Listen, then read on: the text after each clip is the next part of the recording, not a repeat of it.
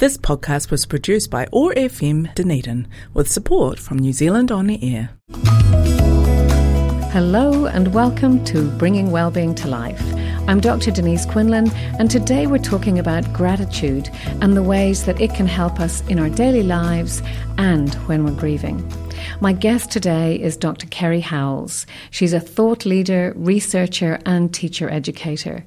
As a philosopher, Kerry is passionate about deepening the concept of gratitude and translating gratitude research into practices that we can all use. Today, Kerry's going to deepen our understanding of what gratitude is, how it works, and why it's important to make it part of our everyday lives.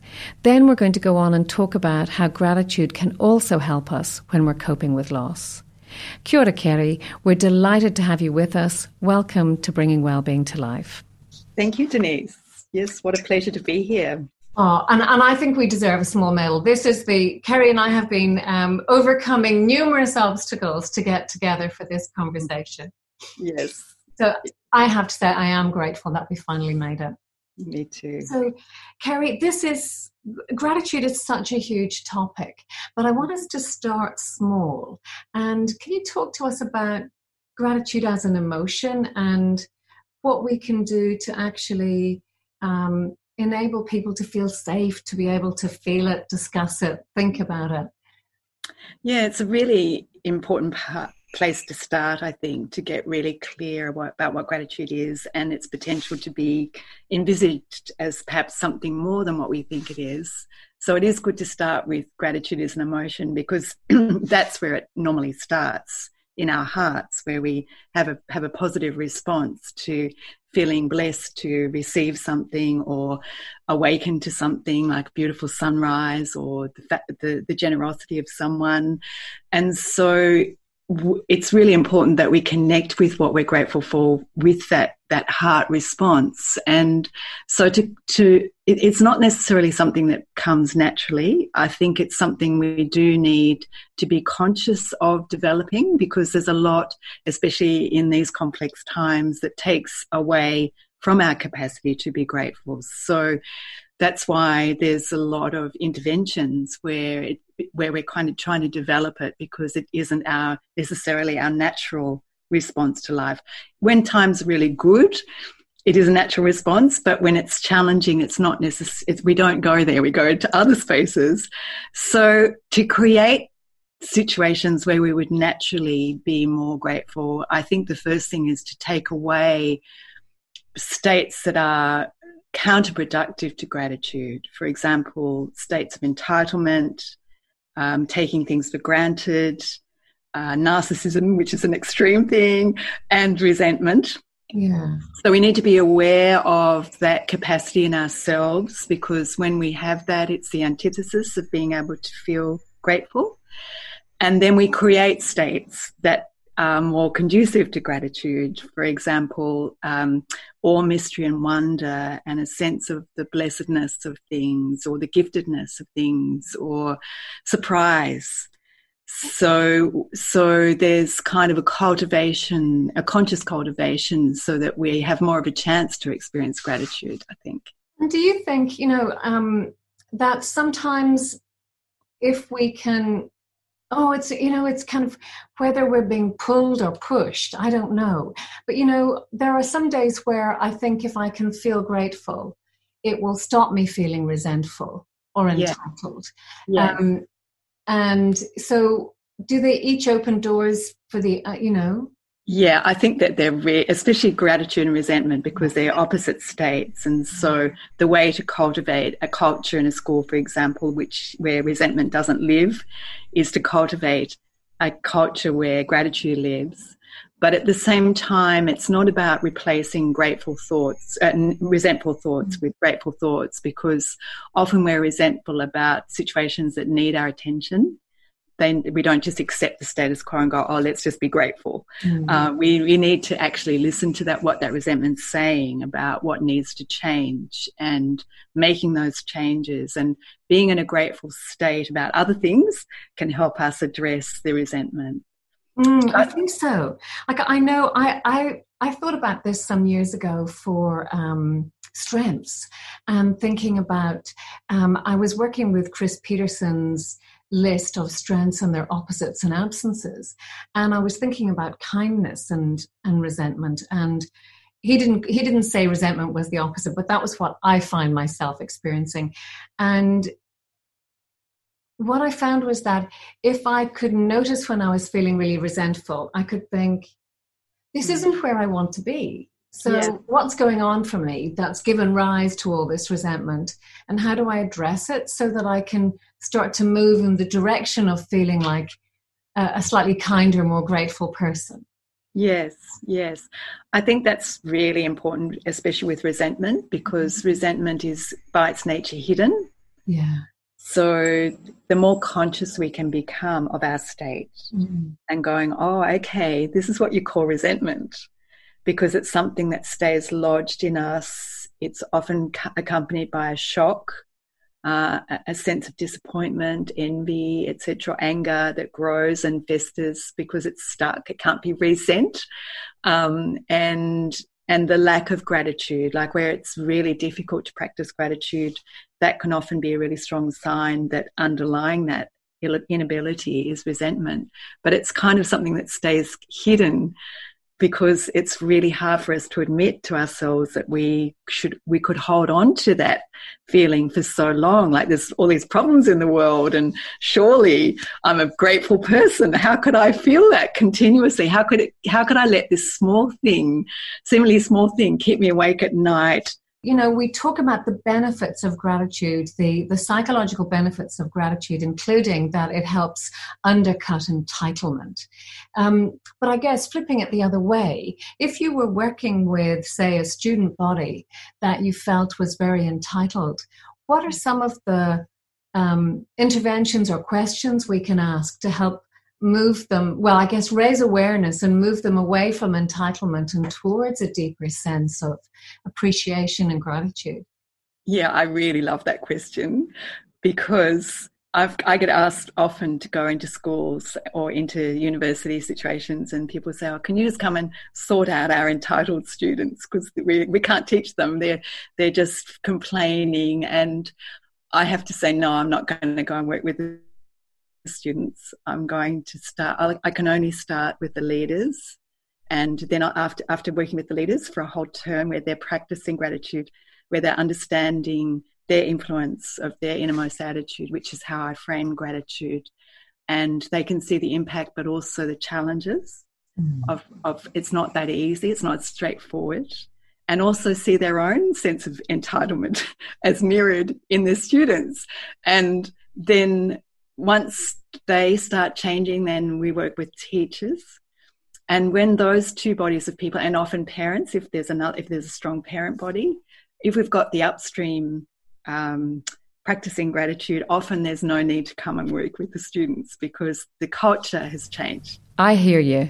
And I think we can all feel entitled and ungrateful at times. So it's helpful to have a look at our own attitude first. And that's why if we see anybody who has a sense of entitlement, the first place to look is ourselves. Like, oh, what's the corner of my life where I'm taking things for granted or taking this particular person for granted? And I mean, I've got a daughter who shows up my lack of gratitude quite a lot. And I think, oh, okay, well, that's an area that I haven't really looked at. And there's always areas. But I think what gets in the way, Denise, is our sense of perfectionism too. And it's a really big inhibitor to gratitude because... Say more about that. Yeah, because a lot of people feel that if I can't do gratitude perfectly, I'm not doing it well.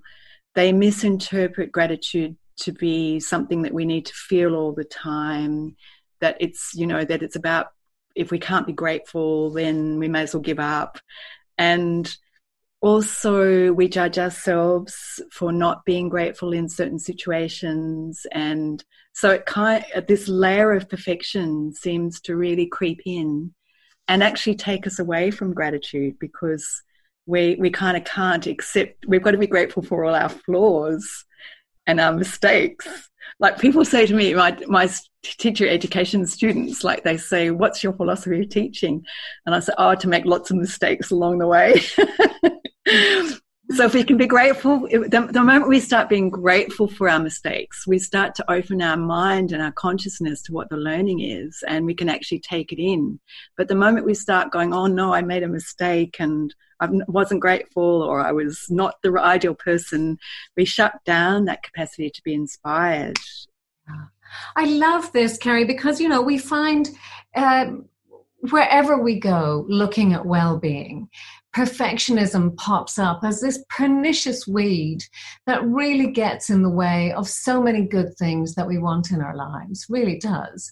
And I love that. Yeah, if I can't do gratitude perfectly well, throw it in the bin, I'm giving up, Yes.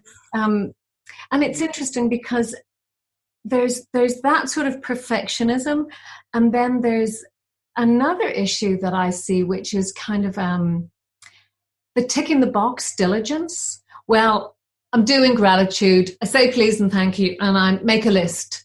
And I think that's another risk, that people go through the motions. I do my 3 things I'm grateful for every night. Yeah. And I write them down with my surliest face on, chuck my book to one side and go sleep. And I think this isn't connecting to, the benefits come from feeling it in your heart. And it's got to not just be on the paper, but also in your heart, doesn't it? It does. And that's a starting point. Yeah. That's a starting point for gratitude. But gratitude's not complete if it's only in your heart. Yeah. It's an important place to come from. But I have this notion of deep gratitude, which is where you express your gratitude in some way. So it starts out with, just for example, a teacher in a school might be really grateful for the capacity to teach in a particular school with a really nice principal. And then that's the starting point of their gratitude. But the transformative work of gratitude and the true gratitude for me is when that teacher then expresses the gratitude in some way, not necessarily in a reciprocated way. So they don't go and clean the school because they're grateful for the school, but they might practice gratitude by greeting the students every morning with true gratitude in their heart, or, just finding some way of giving back. So I don't believe it doesn't have its truly transformative role or potential unless it becomes an action. If we were to define it and say, you talked about where it comes from and what it feels like, and there was awe, wonder, mystery, surprise. Tell me a bit more about how you define it. Okay, so I think that I believe there's 3 very distinct elements about gratitude which make it distinct from praise or positive acknowledgement or feeling positive. Mm-hmm. So first of all, we need to acknowledge that it's not equal to being positive, because then a lot of people will feel like I've got to be in a positive mood to be able to be grateful. So there's 3 elements of gratitude, which is giver, receiver, and gift. And that's what makes gratitude different from those other constructs like optimism or positivity or positive regard or praise, because it's a 2-way process. I have received something from someone or something or the universe, and then how am I going to give back as a response of that in a way that's not reciprocal? So briefly defined, gratitude is the art or the act of acknowledging what I have received and giving back in an action of some kind in a way that's not necessarily reciprocal. And the non-reciprocal aspect of it is really important, because we live mostly in a culture of exchange. So we can put gratitude into this kind of opposite of exchange paradigm is a gift paradigm. And it presents a real opportunity for us in society to actually move away from a tit-for-tat type thing into, I'm just going to give back for the sake of giving back. Yeah, that shifts the focus to thinking about the gift. And I can imagine that people who are grieving can think of the gifts they have received from those around them, as well as the person they've lost. And that it's okay to not be able to give back exactly in the moment, but to be aware of what we're receiving and how that feels. It's about self-change and about living in a more connected way, living in a way of more integrity, living in a way that is helping our own resilience and our own well-being, rather than seeing how we're doing is going to change somebody else. So we don't look for the mark of our success and how another person changes. And because we'll never know. So coming on to our second theme around gratitude, that I love when you say it's a verb, it's an action, it's not just an emotion. So talk to us about why that really matters to you and about what we can do to embed gratitude in our lives.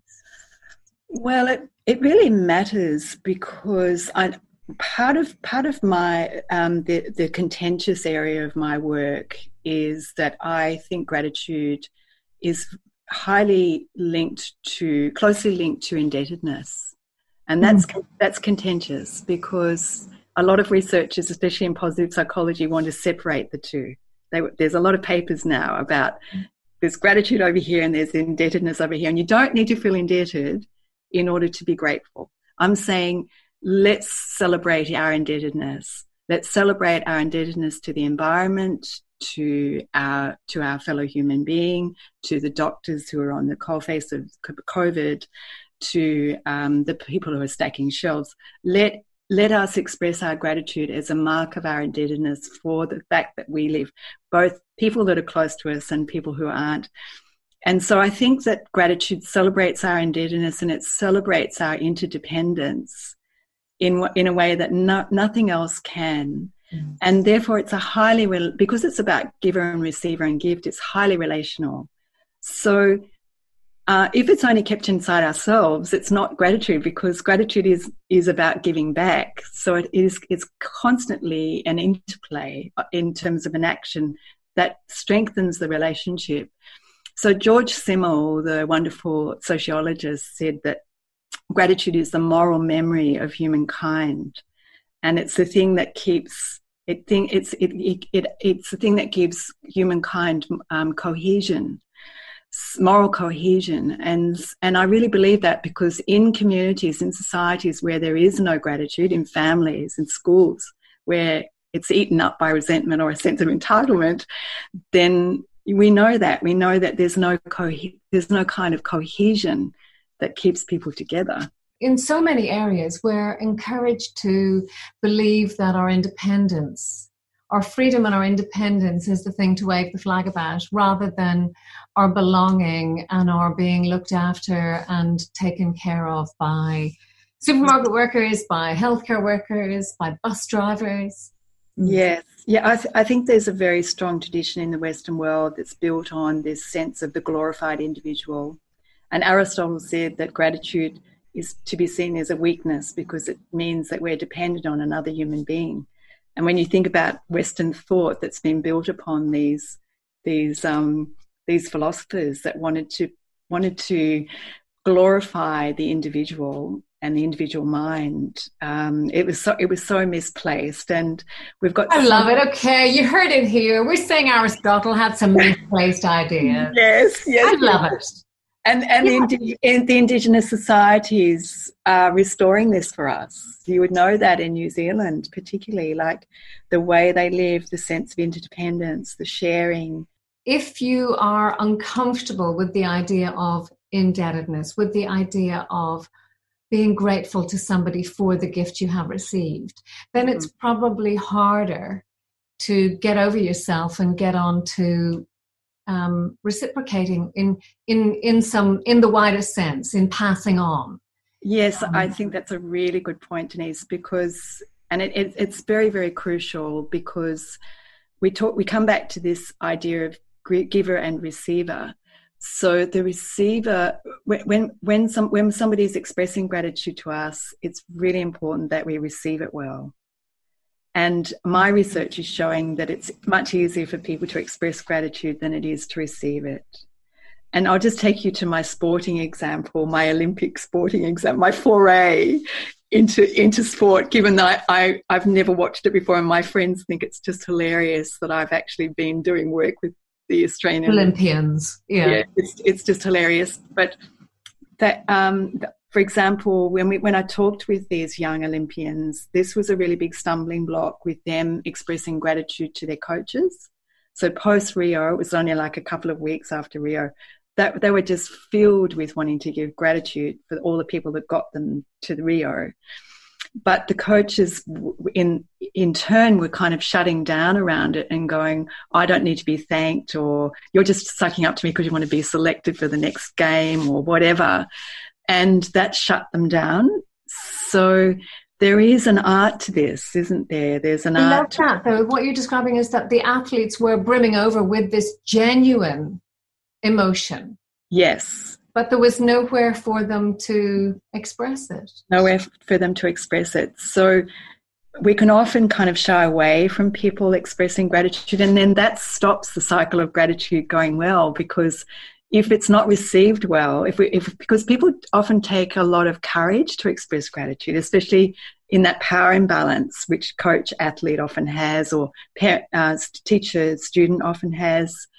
For a student to go and thank a teacher can take quite a lot, and to know how to do that well is really hard. And then for that to be shut down, that really impacts on that person being able to do it again. And so you see gratitude shrinking right when it needs to be expanding. So what's your advice to anyone wanting to be able to receive gratitude from other people? I think just growing the awareness. And my rule of thumb is to find someone who does it really well.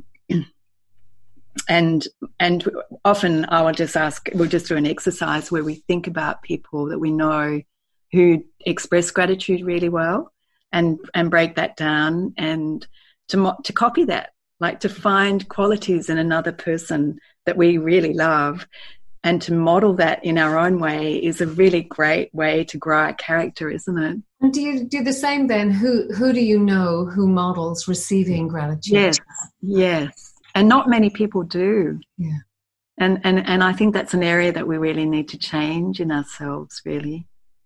I know. I get really uncomfortable, and I realize I try and brush it off, and that diminishes the gratitude, and I'm trying not to do that. Yeah, I think just to feel comfortable with the awkwardness. Yeah. Like gratitude, the good thing about distinguishing gratitude from feeling positive is that there's a lot of awkwardness around it.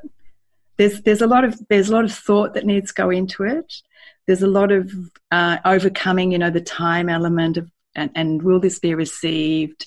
Mm-hmm. There's a lot of escaping it, so that because it is so awkward, and to know that that's part of gratitude is that it's so satisfying, but it's not necessarily something that's really easy for some people. You've talked about how resentment is the opposite of gratitude, and that we can all experience both. Talk to us about how we can actually use that understanding. The powerful thing about having gratitude and resentment on that kind of compass is that we've got something to work with. We're either in gratitude or in resentment, and that's really powerful. I think it's so helpful, because when I find myself feeling resentful, it's like, ooh, it's not where I want to be. I do see it as a compass in my head of, I'm trying to get somewhere that feels quite far away at the moment, but the first thing I have to do is actually acknowledge where I am and what's going on. Yes. And to never feel like it's about covering any of that up. Like gratitude is never, I just have to emphasize that. It's not about covering up the status quo that we really need to do our work on. But if we build our gratitude in another area of our lives, for example, and this is where the self-gratitude comes in, if we build our gratitude in, the friends we have, or falling back on the things we can feel grateful for, and really concentrating on that, then we're able to build our resilience over here. And then that gives us the strength. And the research is showing that too, because it gives us this protective power to go through the adversity, like grief and other things that we're going through. So we don't go into the eye of the storm and try and be grateful to that thing. We actually build our gratitude where we can build it, and build a strong fortitude inside us so that we can go through the difficult time. I love this. So Kerry, this is bringing us on to think about grieving. And I think it's so interesting because people often don't think about gratitude as a particularly useful emotion or practice when we're grieving, but we know that it is. So it's kind of the less likely place. But talk to us about how helpful it is and how we can use gratitude to find solace and comfort and help in moving forward after a significant loss. Yes, it looks like it's seemingly inappropriate to go to gratitude. And I think there's something that we need to honour in that, because it is cultural. Like it's a cultural, grieving is not only what we do inside ourselves, but we've grown up learning how to grieve by how we see other people grieve. And we need to respect that. But I think we need to take gratitude out of the dimension of feelings and put it more in an action, and put it more, like I was saying before, put it into more an inner attitude or an outlook that we have. And to then know that we can actually have the feeling of grief at the same time as having an inner attitude of gratitude. So we're not trying to cover that feeling of grief with a feeling of gratitude, because that's, again, it'd be like covering resentment with gratitude. So we're not, it's not a tit for tat, it's not replacing one with the other. It's respectfully accepting that grief is there, but to go through the grief more easily and more ably, so it doesn't write us off and it doesn't kind of eat away at our soul. There has to come a point where we need to be able to step out of it, because there's lots of people around us who need us, especially when they're grieving. Gratitude can really help. So we once again look at where we're grateful for outside of the area where we're grieving and build that up bit by bit, just finding a little light. But I think there's a really important thing culturally of allowing ourselves to be both. To allow ourselves to have both gratitude and grieving, and to allow other people. So when I've got a really lovely friend, Sue, who's dying of brain cancer at the moment, and I'm just being so educated by her, because she worked with a group of people from Vietnam, and they sent her this card and they didn't say all the things they were grieving about. They said all the things that they were really grateful for in her. And she's asked me to read that card a number of times when I've gone over to see her, because she loves hearing. She doesn't want to hear we're sad, we'll miss you. Yeah. She doesn't want to hear that. She wants to hear what we're grateful for. So it's helpful to think about how the other person would like us to be. And even if it's a slow death, to be asking them, is it okay if I carry through this feeling of the life that we've had and the celebration of that life? And of course I'll always feel the loss, but I can also feel the lovely gratitude for what we've had. Yeah. Gratitude for what we've had, and that way we're honouring the other person. But there's also a real just one more thing. There's a complexity here, isn't there? Because the more we grieve the person, the harder. The more we were grateful for the person, the more grief we'll have, because we so love them and we're so grateful that to lose them, we're grieving. So, there's always a paradox with gratitude. And I'm just curious. I mean, I think I see cultural shift. I remember as a child going to funerals in Ireland where it was pure grief. And in the Irish tradition, you had keeners, who were professional women who came to funerals and wailed. And keena is the Irish for cry. And I was at my grandmother's funeral down in Cork, and there were people wailing. And it is, it cuts right through you. It's incredible. And in my lifetime, we've moved from that kind of tradition to, wow, no one ever saw this coming. It's almost open mic in a Catholic church where people get to stand up and talk about celebrating the life of the person. Yeah. And that word is being used a lot now in funerals. Talk about a celebration of the life of. Yes, I think so. Yes, and to live the life that you have got that person doesn't have. Mm-hmm. So to live a life of gratitude for the life that you now have, but also live a life with the lessons that person's taught you. Because I have another friend who died again of brain cancer, and I remember on her last days, she said she took a lot from her to say, Kerry, life is sweet. And I go for walks where we used to walk sometimes, and I remember her, and I go, oh yeah, that's right, life is sweet. And I need to honour my friend Lynn, who died, gave me, that was like wisdom.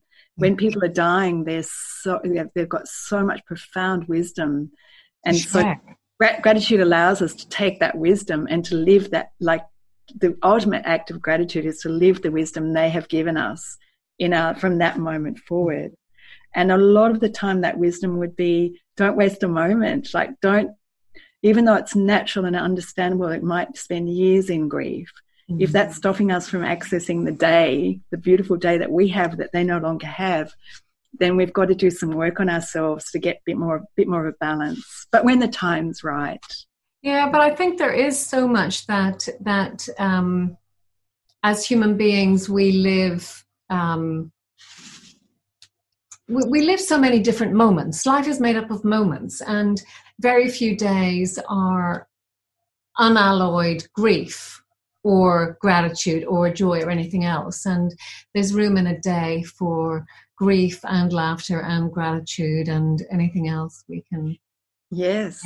And I think we have multifarious. and the idea that of positive reappraisal or benefit finding, that's a kind of a door opener to get to gratitude, isn't it? It's saying, I know people who've said, who've lost a family member tragically, and have said, we're very grateful that they didn't suffer, that it was quick. There's all of that. We're very grateful that my mother had passed away beforehand and didn't get to see this. And it's finding the small silver linings, isn't it?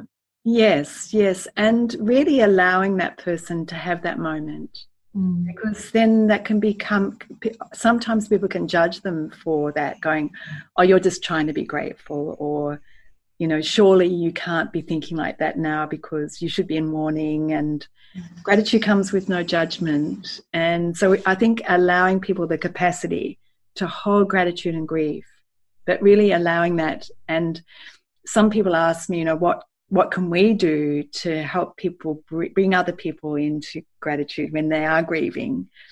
And I think it's always an invitation, but only by invitation from them. I don't think we have the right to tell a grieving person, oh, you should be grateful. But at the same time, I think we don't need to meet that grief with our own grief necessarily, because sometimes they need some bright light. They need someone sitting over in that corner who's smiling, you feel like they can feel our empathy, but we don't have to actually reduce our feeling state to their feeling state for them to feel met by us. We can actually be grateful and be influencing them as a light over in the corner that they can go to and rely on and lean into, because they can't reach that state themselves. I love that idea that that my gratitude could be the light that kind of opens the door for them without compulsory gratitude when they're not ready for it. There's nothing worse than anyone trying to make us feel something we're not feeling, is there? Exactly. It's very sickening. And I think the words that I'm taking away are, the invitation, the giver, the gift, the giver, the receiver, the gift, and how we can pass things on, and it doesn't have to be reciprocal. These are all so important. What's your strategy? What's your mental health and well-being strategy to take care of yourself in challenging times? That's really, really lovely question. Well, my strategy is to really connect with nature and to let nature teach me, and to stand in awe and respect of nature. And I go for a walk nearly every day somewhere. I've got beautiful bush around me, and a tree can teach me, and just in absolute gratitude for nature. Carrie, thank you so much for your time today. It's been a complete delight to talk with you. And on behalf of all our listeners, thank you. It's a pleasure, Denise. Thank you for giving me this opportunity. You've been listening to Bringing Wellbeing to Life on OAR FM Dunedin. You can listen to a podcast of this show on oar.org.nz or on nziwr.co.nz, or subscribe wherever you get your podcasts. I'm Dr. Denise Quinlan. Thank you for listening. This program has been brought to you by the New Zealand Institute of Wellbeing and Resilience. To purchase books or online programs on coping with loss and resilient grieving, go to nziwr.co.nz. This podcast was produced by OAR FM Dunedin with support from New Zealand On the Air.